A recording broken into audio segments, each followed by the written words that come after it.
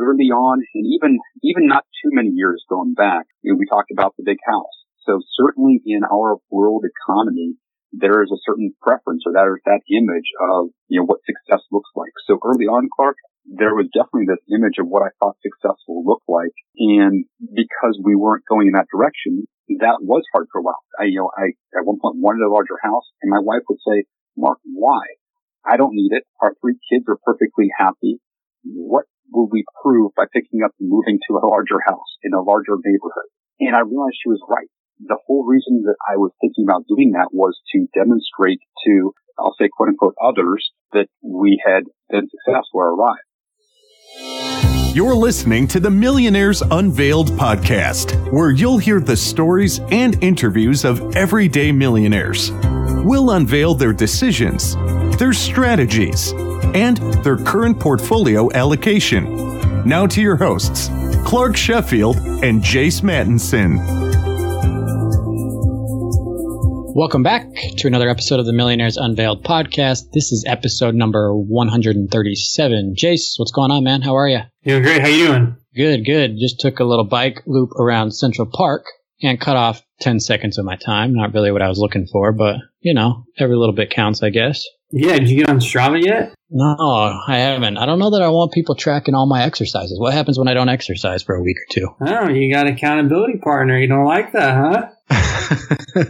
You can accept friends or decline friends, so it could just be you and your wife, or I'll cheer you on. I'll give you kudos. All right. I'll look into that. I can get the free version, right? What does that limit me to? I can't remember, but the upgrade version is only like $50 a year or something. It's not too expensive. And you can do running on it as well, right? Yeah. In fact, I literally have everything tracked on there now. I just have it all uploaded to Strava. Any exercise that I do. Yeah. I like that stuff private, except here I am talking to thousands of people on a podcast, so that doesn't really make much sense, but, it is what it is. So we were talking a little bit before this about this round of stimulus checks that might be coming this second round. I haven't really been following it as closely, but I came across a few articles today on CNBC and a couple other sites and decided to read about it because I keep hearing about it and just wanted to see what was passed. So the House passed an act called the HEROES Act, and they proposed, which in full transparency here, Senate Republicans say won't pass. So maybe there'll be some tweaks to it, but their proposal is that each person receives $1,200, similar to the last round of stimulus checks. It phases out at $150 for married filing joint.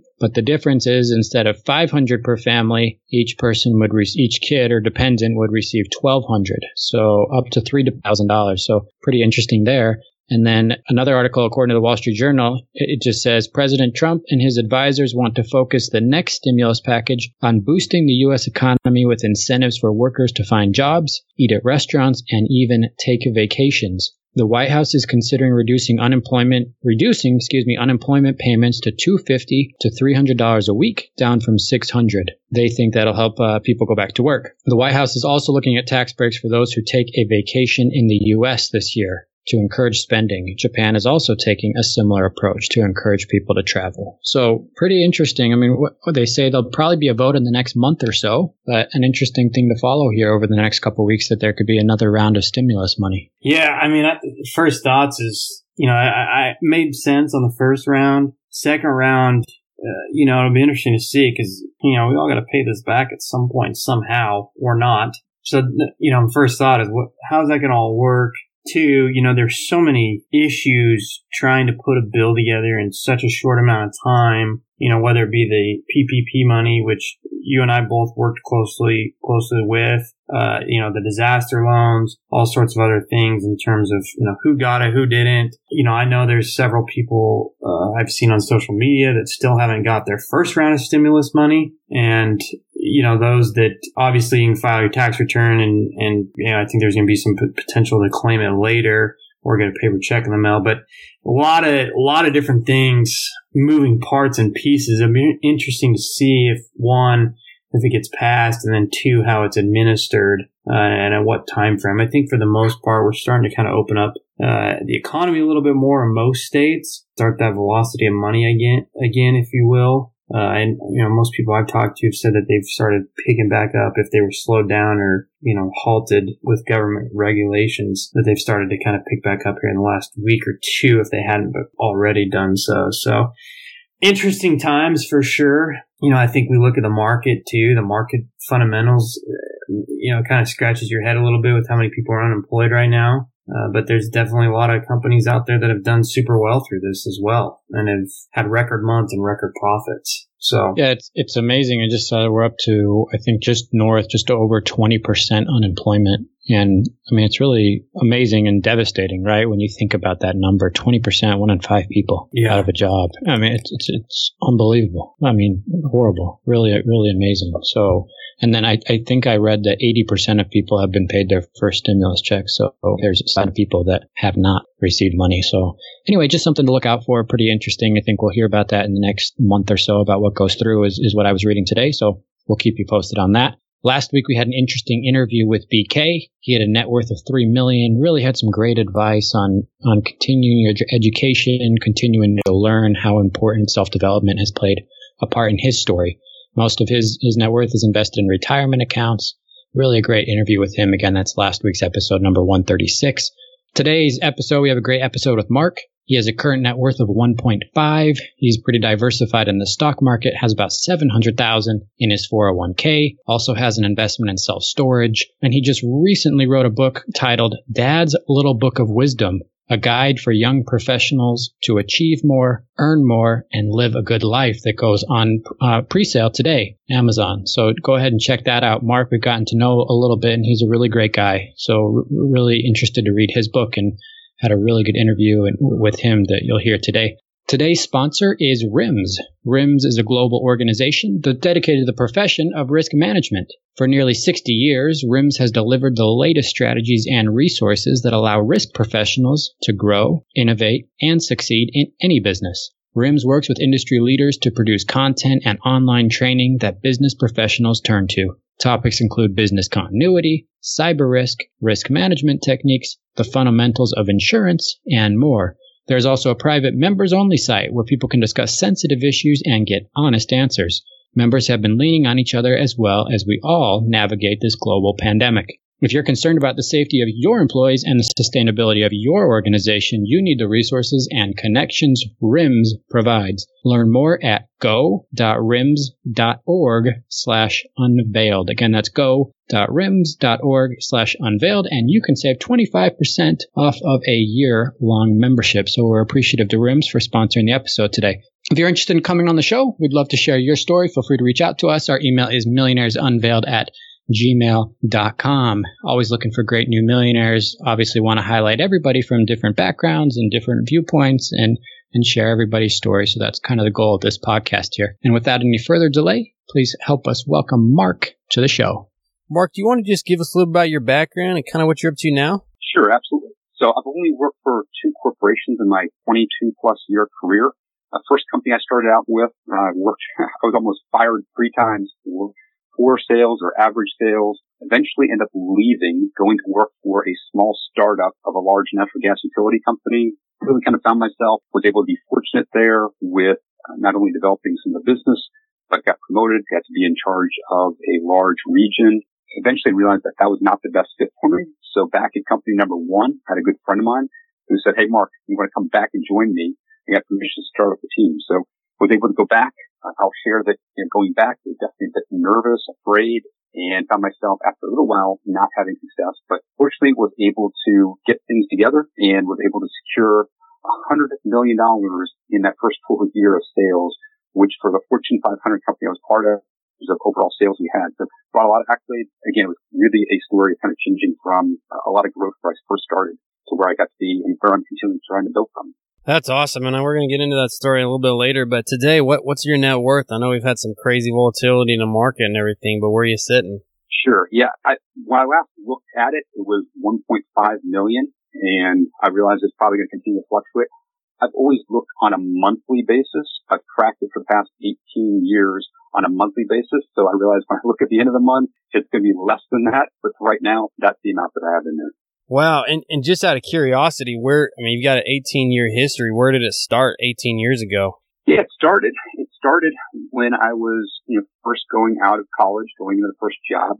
My first boss, I remember very clearly, probably day 2, he sat me down with a little yellow 2.5 by 1.5 Post-it note piece of paper and said, hey, Mark, if you invest 10% of your income for the next 40 years and you grow at an average rate, you're going to be a multimillionaire in 40 years. And that really shook me up, and it got me started to start investing. And I think it close to that same time, and I listened to like a Susie Orman audio program I got from the library. And at the time, she just suggested investing in no-load, broad-based index funds, recommending Vanguard 500. So really, when I could, I invested in that Vanguard 500. And then for anything inside my company, which was through Fidelity, I likewise looked for the lowest cost rather than a sort of kind of pick any winners. And really, that has served me very well for the past 20 years. And what was your net worth 18 years ago when you first started that first statement that you put together? It would have been probably negative $55,000. Oh, wow. Negative because, coming out of school, had a lot of student loans. Yeah, totally. So negative 55 to 1.5 18 years later. What does the 1.5 consist of? How is that broken up? Sure. So I'll break it down into a couple different categories. First of all, kind of a broad category in terms of my wife and I have our regular IRAs. I'll say that's just under $900,000. Pension that she had left over when she was working, was about $35,000. Have Roth IRAs, which are again in the equity markets, which is a little over $100,000. Also did a self-directed Roth IRA, which I'll talk a little about that I learned from you guys, really learned from your show. I got about $50,000 in that. Outside of the retirement account, in terms of equities in the stock market taxable, that's about $100,000. For my kids' 529 plan, you got 3 kids, totals about $55,000. In real estate, this may seem like a small number, but I got $25,000 in real estate. We can talk about that. And then my house is worth about $260,000. Checking, savings, cash is just under $50,000. So total assets about $1.6. And when we also have a mortgage for a little over $100,000.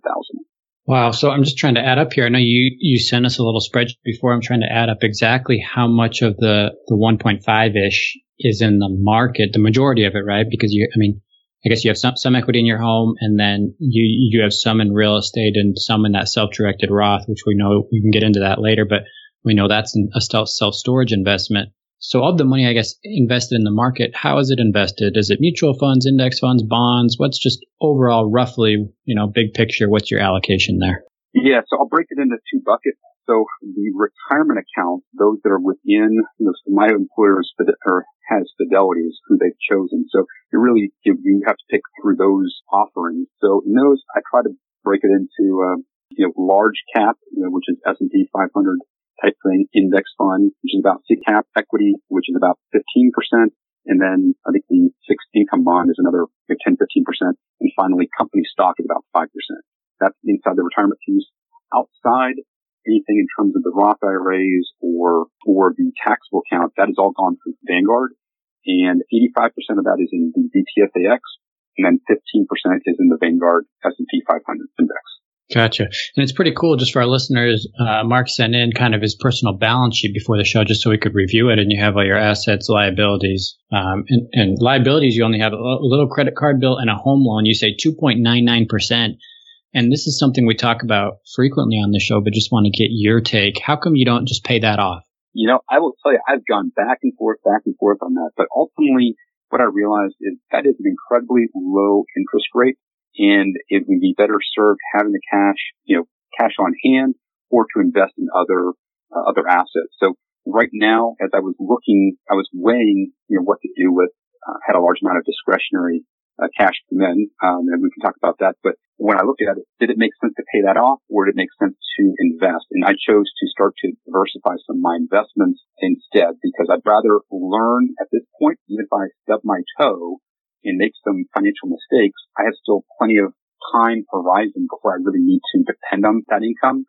So I'm comfortable with having a mortgage that I'm very comfortable paying off, the 15-year mortgage. They'll have another 12 years or so to go on it. I feel comfortable with that. I'd rather have the cash to invest elsewhere. Yeah, it's an interesting discussion, right, Mark? And like I mentioned, it's one that frequently comes up because that's exactly what a lot of people say. And then a lot of people say, hey, I'd rather just have the peace of mind and I'm just going to pay it off because I don't want to be thinking about it, right? So to each their own. I don't think there's a right or a wrong, but just something to think about. But it is interesting when you start talking to people with net worths of millions of dollars, right? And they have a liability, especially. Dave Ramsey says, get rid of the debt. And then you say, look, I can go beat 2.99%, and it's such a low rate. Why would I pay it off? So just an interesting conversation. Yeah, I think if I once getting to that point of, let's say, feeling of financial independence and not having an income, perhaps I would go ahead and pay that off, kind of lower the overall expenses.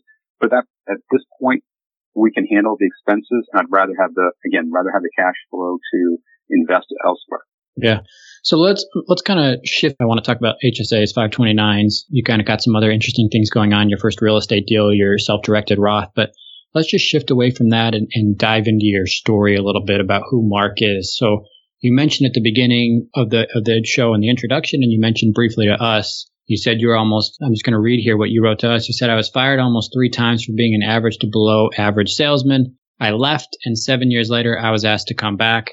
During my first full year back, I secured over $100 million in sales. This was over 4 times what I sold in my previous 20 years. That earned me Rookie of the Year and a top 3 place in sales for a global Fortune 500 company. My income went up 10 times when I started my career. This career success happened after I became a millionaire.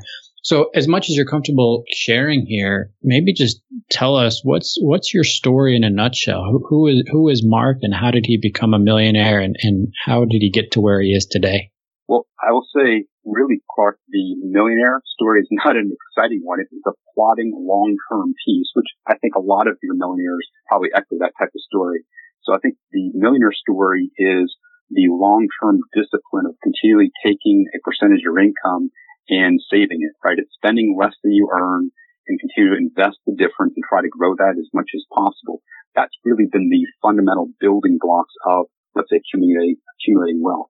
What I'll also share is one of the journeys I realized was, in terms of income and driving that piece of it, it was around trying to find that right fit. So I was, like many, probably coming out of school, didn't necessarily know what to do or what I wanted to do or I was good at.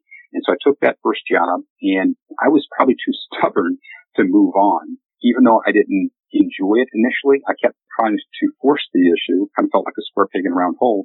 And I kept going at it, but it was more in I'll say a technical sales. It was a smaller, more transactional environment, and it was not as well suited for what I'm good at. I didn't realize that at the time. But ultimately, after being there for 13 years, again, I was there for a long time, did well enough.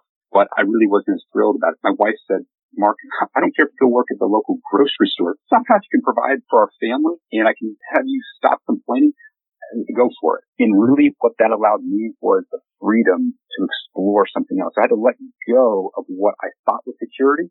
And what that led to was initially one step back as I went to another company, had to start over, if you will. But that allowed me to go 2 steps forward afterward. And I started seeing that pattern repeat itself throughout the rest of my career, that perceived security to be able to go after something that might have seemed risky, but it was also a lot of opportunity. It was the willingness to bet on yourself. And so that's what I try to continue to do. And from a income perspective, those rewards have been there. It's been one step back in terms of, salary or overall compensation, but then the ability to go out and create a lot more betting on yourself. And again, as you talked about, this past year, I was very, very fortunate to land probably one of the company's biggest projects that we had. And as a result, that drove my income to where it's close to about 10 times where it was when I first started my career. Wow. So you alluded to this at the beginning, and correct me if I'm wrong here. It seems like you're kind of the millionaire next door guy type of person, right? Absolutely. Absolutely. Nobody would really know if they don't hear this podcast and know, who is involved in that particular piece. They would not be able to identify it. My house is worth about $260,000. That's below the average in terms of this general area. So I live on a street where I went and had my taxes done, and my accountant fell over and said, Mark, you've got to have the most income for anybody in your neighborhood. But that's fine. We don't need to go anywhere else. We don't need to impress anybody. The only thing that I feel called with some of this, to those much has been given, much is expected. So I do feel like there's now a calling to try to teach or try to share so that others can follow our example. But it's not about us. We don't necessarily need a broadcast it. We don't need to buy the big house and not live in or interact in multiple of those rooms, et cetera. So we're pretty happy and pretty comfortable in that regard. Yeah, so let's talk about that just briefly. I know you mentioned that at the beginning as well, where you feel like you have to give back now, right? Because you've been blessed in a sense. Where did that come from, and what are you trying to do now to give back? Yeah, well, I think there's probably always portions of that of who you are in terms of DNA. I mean, there's certainly a large faith component, and I can talk a little bit about one of the immediate things that is on my mind is, as I look at this, how you live your life, how you instruct and teach your kid, right? And so through The Millionaire Next Door, I'll pick as an example, one of the things they talk about is those kids that are given much financial resources, they tend to not depend on themselves as much, and as a result, they can have that financial dependency. And you, in some ways, do them a disservice by not letting them kind of grow themselves. So for my 3 kids, I want them to have some level of financial struggle, some level of college and finding their own way, but you certainly don't want to overbear them. But what I certainly do want to provide them is that wisdom of how to go about doing it. Perhaps your dad and your mom have learned of 20 plus years in the professional world in terms of goal setting and how do you go out and create your desires and make them a reality, right? How do you financially, how do you build up to a millionaire status on your own without mom and dad just giving you a bunch of the money? How can we teach you so you can go do it, right? Give a man a fish, feed him for a day, teach him how to fish, teach him for a lifetime. So that's what, Clark, feel called to try to teach my kids those different categories that I covered, as well as relationships and faith and self-leadership. So kind of putting that out there. And I think as we were talking about before the show started, I've actually written a book that I've drafted so far in the editing process called Dad's Little Book of Wisdom. And my intent is it's a book directed to my kids so that they have those lessons that they can go out and really improve their area of life, take the past 20 years, what I've learned, 400 books that I've read, and kind of distill that down into a really simple piece so that they can make practical instruction. And then for my kids, but also I'd like to share that with others as well, as we talked about. So that's one category of how I want to kind of share back. And again, another piece might be related to how this large failure came about. And we can talk about that when you're ready too. Yeah. Let's go into it. And then I think how you kind of turned it around, right? We talked about you increasing your income. What was it that kind of turned that around and drove that change? Sure. Now I'll start back with what was the turnaround. I think going back to where I came out of that 13 years, which I was pretty stagnant, right? Pretty stagnant when I moved on to that next company. When I went to go work for a small startup, there really wasn't a lot of other people you could depend on. So you had to get comfortable doing a lot of things and I built some confidence in myself. I also learned what I was good at and what I was not good at. And we had a very small team. And so I learned where I needed help and I could rely on the different team members for. And I think one of the things, Clark, in terms of lessons learned, I think that's really helpful for all your listeners, is to learn what you're good at, okay? And oftentimes we don't realize that. and I say that because we think everybody is similar to us. We think that everybody thinks the way we do, okay? But that's simply just not true. You're better at some things than others.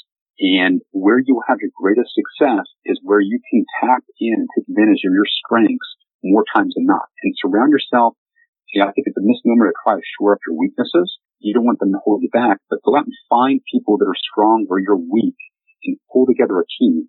But where you'll have the most success, be the most, is where you can live in and perform work that is suited to your strengths.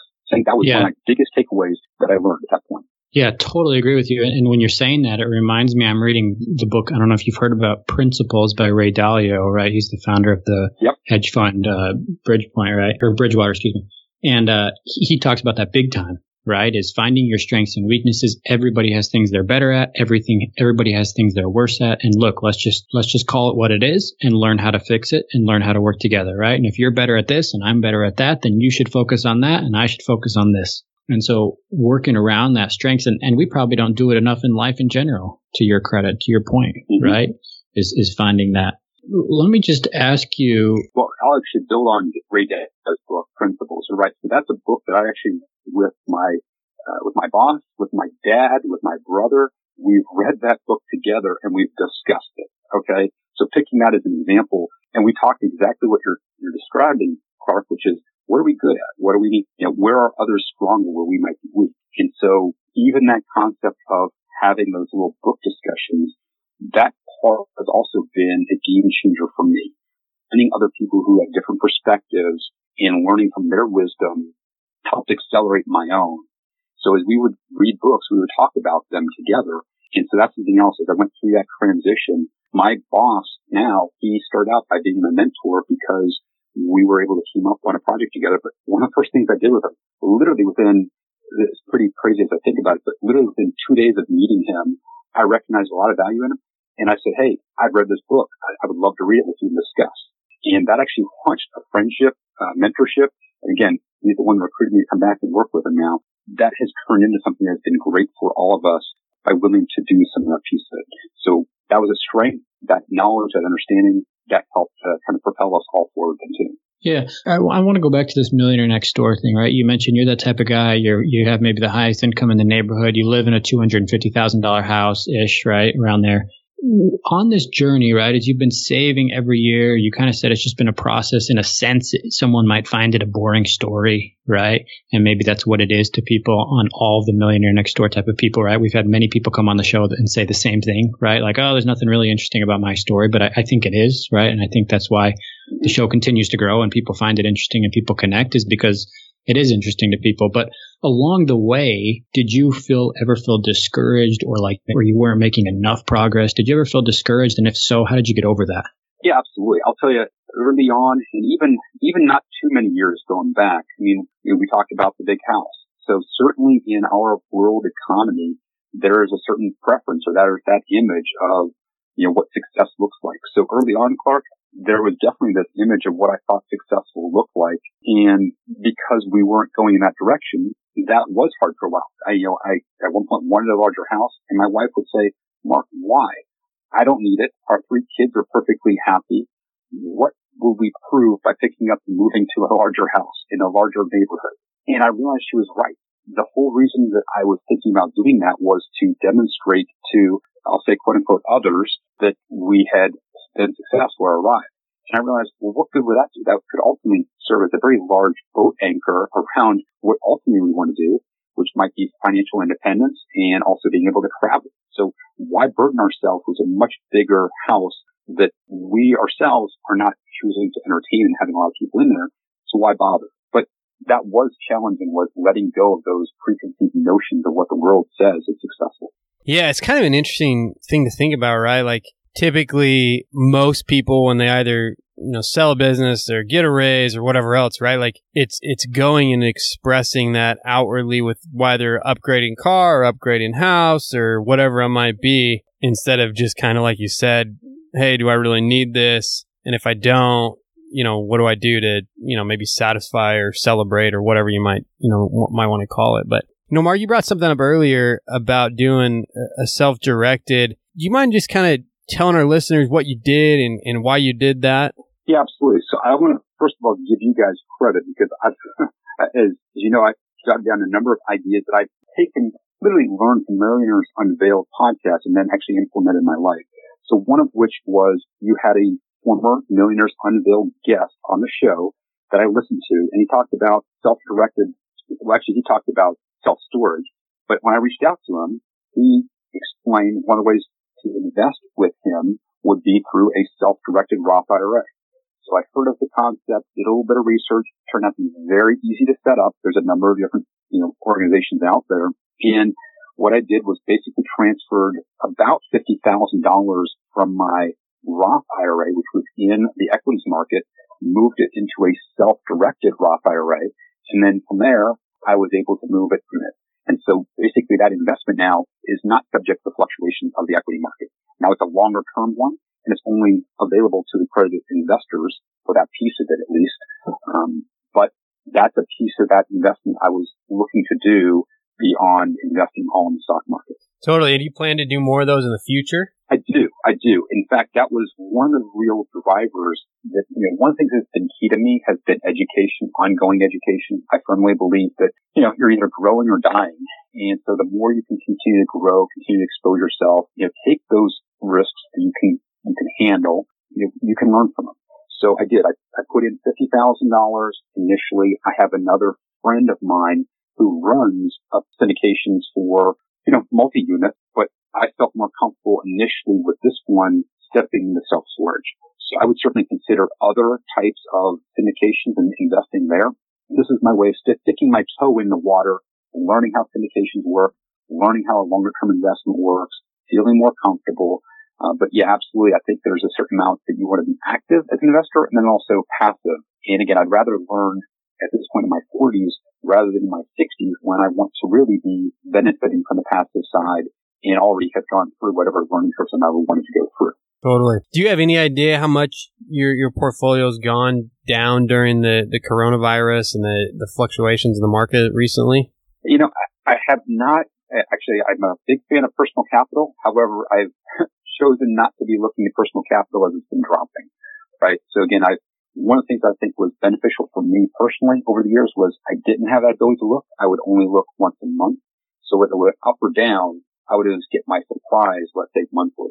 In this environment where it's dropping rapidly, I've chosen not to look because I ultimately know I would not do anything any differently. But I would guess somewhere around 30%, I think, in terms of the equities portion. I think it's probably where it's dropping. I like that, Mark. You're checking it every day when it's going up and not checking it all when it's going down. That's like me. I think we're all probably like that to some extent, right? Well, but here's the thing is that I think that I'm a huge fan of Jack Bogle's approach. I think he talked about long-term investment. You know, don't take it in and out. You know, so I just finished reading a book. I think it was Common Sense on Mutual Funds, right? And I can save you guys, it's a great book. If you want all the background, I can save you 400 pages of reading and just say the secret answer is long and do it with as minimal fees as possible. That's the secret to success, right? I mean, he goes through a lot of gyration and he obviously invented Vanguard, basically fit that mold. But the whole goal was don't keep trying to the market. Nobody is very good at it. You could have said, hey, you know what if I had done this? Well, what if when you go to put the money back in, you miss that jump? Okay. And I got to tell you, one thing in preparation for the show, I went back and looked over my 18 years of tracking the market. I've lost money 5 of the actually 22 years, 5 to 22 years. So 1 out of every 4 or 5 years, the money has gone down. I've lost money. Okay. But I haven't done anything differently. And I don't say that in a bad way. I'm saying I'm willing to ride out the ups and the downs. And as a very long-term piece, the market has continued to grow. If I look at mine, it has been, my Roth IRA, or my IRA rather, has been 8.3% over the past 22 years, not counting 2020, right? But through 2019 and 2019, it's gone up by 8.3%. The past 10 years was 11.1%. And, you know, the Vanguard index was even a little bit better, with 8.8% for the past 22 years and 13.5% for the past 10 years. That's my money. That's not what someone's marketing is telling me that things are. Because one thing that came from the Common Sense on Mutual Funds is they're selling their mutual funds, right? They're selling it. They're telling you what the returns are before any sort of fee, before any sort of tax implication. So all of those numbers that are being presented to you, they're all going to be less than that when you actually, as the investor, realize it. So what I've done is craft mine as an investor. What have I seen my money do? Just really to give me more confidence to stay what I'm doing, more than anything else. Totally. But that wasn't too long. That's really No, I think that's great. And and one of the cruxes of the show Clark and I wanted to do is just look at millionaires' portfolios and their mindset of what happens in an event like we're going through right now. You know, obviously the most recent before now had been 2008, and you know, we're several years removed from that now. So now we're kind of experiencing a little bit of a downturn. Maybe it'll lead to a recession, long-term recession, who knows? It'll be interesting to see, like you said, hey, does your mindset change? Do I decide to take more money and invest in a self-directed account or not? So appreciate you sharing that. Earlier you mentioned too, you got a little bit of 529. One thing that we haven't talked about a lot on the show, but we've had a few questions come in. Have you ever, and I don't know your kids' ages, this might play into their ages a little bit and whether or not they have income, but why 529 versus maybe doing a Roth if they do have income? Or have you ever thought about doing a Roth and helping them contribute to that versus kind of contributing to a 521 where it's solely for higher ed? Yeah, actually, I love the question. So first of all, 529, that's the money we've been putting in over time, right? But my son is now 15 years old. He had a job for the first time this past summer, and you're absolutely right. I had him open up and create a Roth IRA. That kicking and screaming, didn't see the need. I told him he'll thank me later. But yeah, I do believe in and he will. And it'll be good for him. He will. He'll thank me later, but I understand I'm not going to be getting these things. That's part of the challenge of being a parent, making the hard calls for their long term. Totally. So do you invest the 529? And if so, is that in aggressive mutual funds or stocks or bonds, or what's kind of the makeup? Yeah, absolutely. I'm a big fan of, I think J.L. Collins has a book, Simple Path to Wealth. I'm a huge believer in that. My son's got 40, 60 years, some large amount of time horizon before he really needs that money, right? So it is aggressive in terms of being in the VTSAX. The whole thing is there. So right now it's going to be taking a hit, no doubt about it, but you really don't need it. And I think in terms of advice for investors and the general public, one of the things I think you end up having to take a look at is what is your time horizon for actually needing that money? And I think as you start to get older or start to shift when you're looking to use that money, that's when I would start to adjust my risk tolerance, right? Start to take money off or start to put it into longer things that may not have as high of a return. Case in point right now, what's going on with the coronavirus and what it's doing with the stock market, that's a huge driver. Okay. It's taking huge dips. And for those that are closer to the point where they're going to actually take the money out, this has got to be a much more challenging time. For those people who've got a long horizon, this should not be cause for alarm and concern. This should be an opportunity to say, this is great because I'm going to invest money at a very discounted rate that over the long run, I'm going to be able to buy much, much more, and I'm going to be in a much, much better position at the time when I actually do need that money. Yeah, totally. So, Mark, I kind of want to ask you more a question about the future. You've got this great net worth, you built up this great income, and you got all the pieces going. Where do you kind of go from here? Do you target net worth, target passive income? What's kind of the future hold for you? Yeah, sure. Simple in terms of some financial targets, using the 4% rule. And again, I'm sure you guys are familiar with your expenses and multiplying it by 25 to come up with your target, let's say equity amount of money you would want to have your nest egg, with the idea you could pull out 4%. With that guidance, my goal would be about 2.5 million. Not an astronomical number, but that would be what we would target. I think about $100,000 a year. That's sufficient. That's kind of that minimum threshold. I think in addition to that, getting involved in real estate, I'd like to get a substantial amount of passive income coming from real estate. That's where we're starting to invest there. I think that getting to say at least $10,000 a month above and beyond, that would be a target. So those aren't super aggressive, but I think that they are floors, and I would probably start to build beyond that as well. Yeah, you're going to blow by that, right? If you're at 1.5, maybe a million-ish plus in the market right now, right? The market's going to go back up 20% in the next who knows how long, right? Maybe it'll take a few years, but you'll be there. I think we're going to have you back on when you get to 3. Yeah. So the other part of that question is where do you go from here? As we started talking before, it goes beyond financial, right? I mean, once you have enough, I can see that part, right? I can see where you can start to have enough financially where you're able to take care of needs. And we're not there yet, but on the horizon. So I think that is where you have that call to say, how can I get it back? And that's where, as I was sharing with you before, that's why the last number of months I've actually sat down and wrapped up this book to share with my kids, but also to get out to the marketplace. And that's one thing that is really something I think is a passion for me. Much being given to me financially in that regard. Feel very fortunate. Want to turn around and say, okay, how can I pass on that wisdom? Because that's what I've built on. A lot of the wisdom of books that I've read from other people, the instruction I've used, that's what's helped me shape my life. The people in your life and the books you read, I think will ultimately help alter the course of your destiny. Yeah, so let's just talk about that real quick. I think it's a topic that comes up here a lot, but I think you'd be a good one to ask about it is, how do you decide in giving, right? How do you decide, A, how much to give, and then B, who to give? A lot of what you give can be money, but like you just said, a lot of it is knowledge or time, right? So how do you kind of decide those two things? How much to give and who to give to? Yeah, so I think in terms of how much to give, I think from a faith perspective, one thing that they talk about is tithing 10%. So that has always been in the horizon or the background in terms of what my wife and I believe. So that 10%, there's different interpretations. Our interpretation is not all that 10% is going straight to our church. Then we have 10% has been our combination of getting charitable money. And I will also say that my kids go to, Catholic school, right? One of the things that I view is that education is faith-based education. I consider that portion to also be part of that 10%. That allows me to, I'll say, in some ways have the freedom to choose to do that. And we have money over that. And that, as that grows, I'll continue to put more and more towards, those the charities out there. So fortunately, as I was starting to share, I had a very, very good year last year. Sales took off, and that left a large amount of income.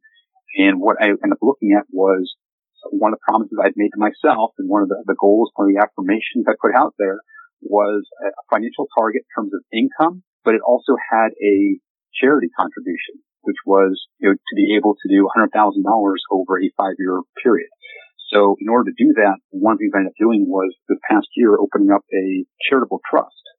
So put a large amount of money at the end of last year into a charitable trust that we are now giving to, my church, giving to other, some of our other faith-based places through things even for my kids' school, or they're involved in, upward basketball, giving to the charity there. In terms of who and how much, personally, overall, I'd rather have fewer places and give more substantial impacts than just give a large amount of very, very small denominations. That's part of my philosophy on some of that piece. Yeah, I appreciate you sharing it, and I appreciate you opening up about your faith and how it's played an important piece in your journey and to your family, right? I think Jason and I can both say that our faith has for us, and I think that's totally fine, right? For certain people, faith plays a part. For certain people, it might not at all. It doesn't matter, right? It's your story, and so I think every story is different, and people find solace and comfort and motivation and encouragement in all different areas of their lives, right? So I appreciate you just sharing what's important to you. I just want to close here with some quick rapid fire questions before we get into some last general advice, just overall financially and mistakes. So you mentioned you've read a lot of books. What are the ones that have been most beneficial or impactful to you? I'll rapid fire some of these. A number of them are familiar with your audience mentioned out, but Think and Grow Rich, I think overall mindset was awesome for that. Millionaire Next Door, again, huge for changing my financial mindset. We talked about common sense on mutual funds, great for this time in trade.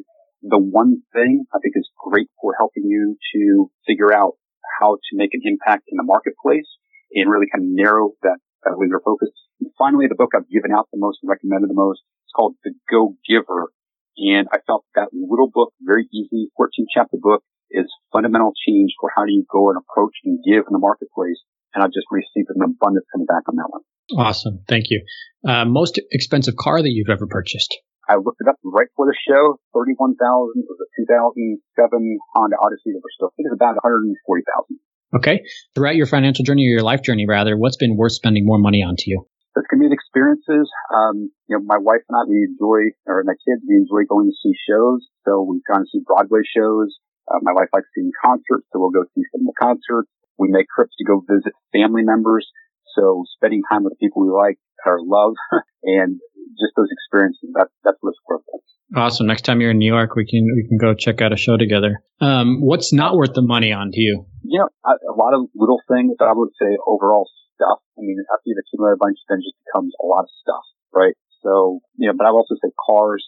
They depreciate. I stopped seeing the need to go and get new cars and, lots of little things like that. Okay. I'll say the simple thing, going out to the restaurants, sometimes just getting water. I think enjoying the meal. Yeah. How old were you when you became a millionaire? Do you remember? I was 41. 41. Okay. Have you ever used a financial advisor? Yes, twice. First time, spent $500. My wife and I were first married to help us get on the same page. That convinced us that we could do it on our own. That was a good investment. And second, my company was offering one, tried them out, and I thought it was a waste of time. Just was costing a lot more than was actually benefiting. Okay. Household spending, annual household spending a year. We're probably in that, I'll say, $90,000 range. Okay. And then as much as you're comfortable sharing here, what's been your range of household income through your working life? Started out, first salary was about $38,000, and now it was over $360 last. Wow. Good for you, Mark. That's amazing. And I know you had some debt, right? You had $17,000 in student loan debt. Is that right? $55,000. Oh, excuse me. Oh, you saved $17,000 on interest by paying off the $55,000 early. it was, I'm trying to go back and remember now, but it was probably like 4 or 5 years. But it was that back end interest that we realized that was just costing us a lot. And it was something after reading Millionaire Next Door, realizing, looking at life cycle cost or life cost, that's what it caused us to aggressively choose to pay off that debt faster. Yeah. I'm just going to throw 3 questions at you, and you can just pick whichever one you kind of want to end on. One that we've been ending on recently is what does it mean to be happy and fulfilled in life, right? And has money brought that, if at all, along the way? And then lastly, what mistakes have you made, or what general advice would you give to somebody who's a younger version of yourself? Yeah, so in terms of the advice, what I'd give, kind of wrote a little bit of a book on it, so happy to kind of provide that to your listeners here as a closing piece, giving them the opportunity in terms of the advice. The one piece that I want to go back and just touch on, I think would be also helpful if we could, is just that $100 million opportunity, that $100 million sale, which was life-changing for me. That happened after about 7 months of coming back to my company and really kind of struggling, not finding my way in terms of what I was trying to have happen. This goes back to that faith journey. I remember for me, it was kind of a down period, and I had one opportunity in front of me, and it wasn't very attractive, but I was trying to force it and trying to make it happen, and kind of feeling down. And at that point, I remember literally praying and turning in my car to my empty seat, my passenger seat, and praying and said, all right, Jesus, I'm going to take you as my sales partner. Can you please help guide me on what to do? And really from there was just listening, reflecting. And what I realized is I need to let go of that opportunity that I had in front of me, and it was not attractive.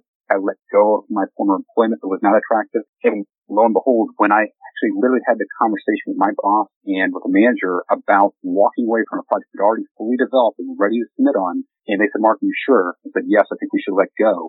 It was really, but at that same lunch, the one manager came back and said, by the way, Mark, since you have time in your hands, there's a VP I think you should talk to. We heard about this opportunity. Probably not going to go anywhere, but since you got time on your hands, why don't you give him a call? Well, that opportunity, through a lot of work, a lot of effort, and a lot of faith, did end up ultimately leading to that $100 million sale, and it changed the course and the direction of your life, helped the company, et cetera. So I share that because I think the other part of it is just being open to some guidance. I think it's probably some of the master thing for direction for everybody. Okay, Mark, so just in closing, I know you've written a book here called Dad's Little Book of Wisdom, a guide for young professionals to achieve more, earn more, and live a good life. So tell us a little bit about that book, where people can find it, and how they can hear a little bit more about you. Absolutely. Thanks. Yes, so I've pretty much distilled the lessons of the past 20 years, including reading 400 books, both the successes and failures, all the things that I'm really looking to kind of pass along and teach my kids once they're going into the professional workplace, but really an opportunity to kind of share, those lessons that'll help launch a career. So in terms of dealing with how you achieve what you desire, set goals, and adopt the right mindset, dealing with practical things like sales, relationships, faith, self-leadership. So really help in that regard. So in order to get the book, it'll be available on Amazon by the time this is released. So you can certainly go there for pre-order for Amazon, or also on the website, www.dadslittleBookofWisdom.com, no apostrophe. You can go on there. If you do, we'll also put in there, if you use the code MillionairesU for all your readers, I'll go ahead and do a discounted ebook for anyone that wants to type in that code. Awesome. Thanks. So that's MillionairesU for the discounted ebook. Again, his book, Dad's Little Book of Wisdom, a guide for young professionals to achieve more, earn more, and live a good life. So go ahead and check that out, available on Amazon. So thanks, Mark, for coming on. Net worth of $1.5 million. Really appreciate you taking the time and inspiring some of these people with sharing your story. So thank you very much. Thank you guys for having me. Thanks, Mark. Thanks for listening to the Millionaires Unveiled podcast with Clark Sheffield and Chase Mattinson. For more stories, investment opportunities, and information, check out our website at millionairesunveiled.com. See you next time when you'll hear from another everyday millionaire.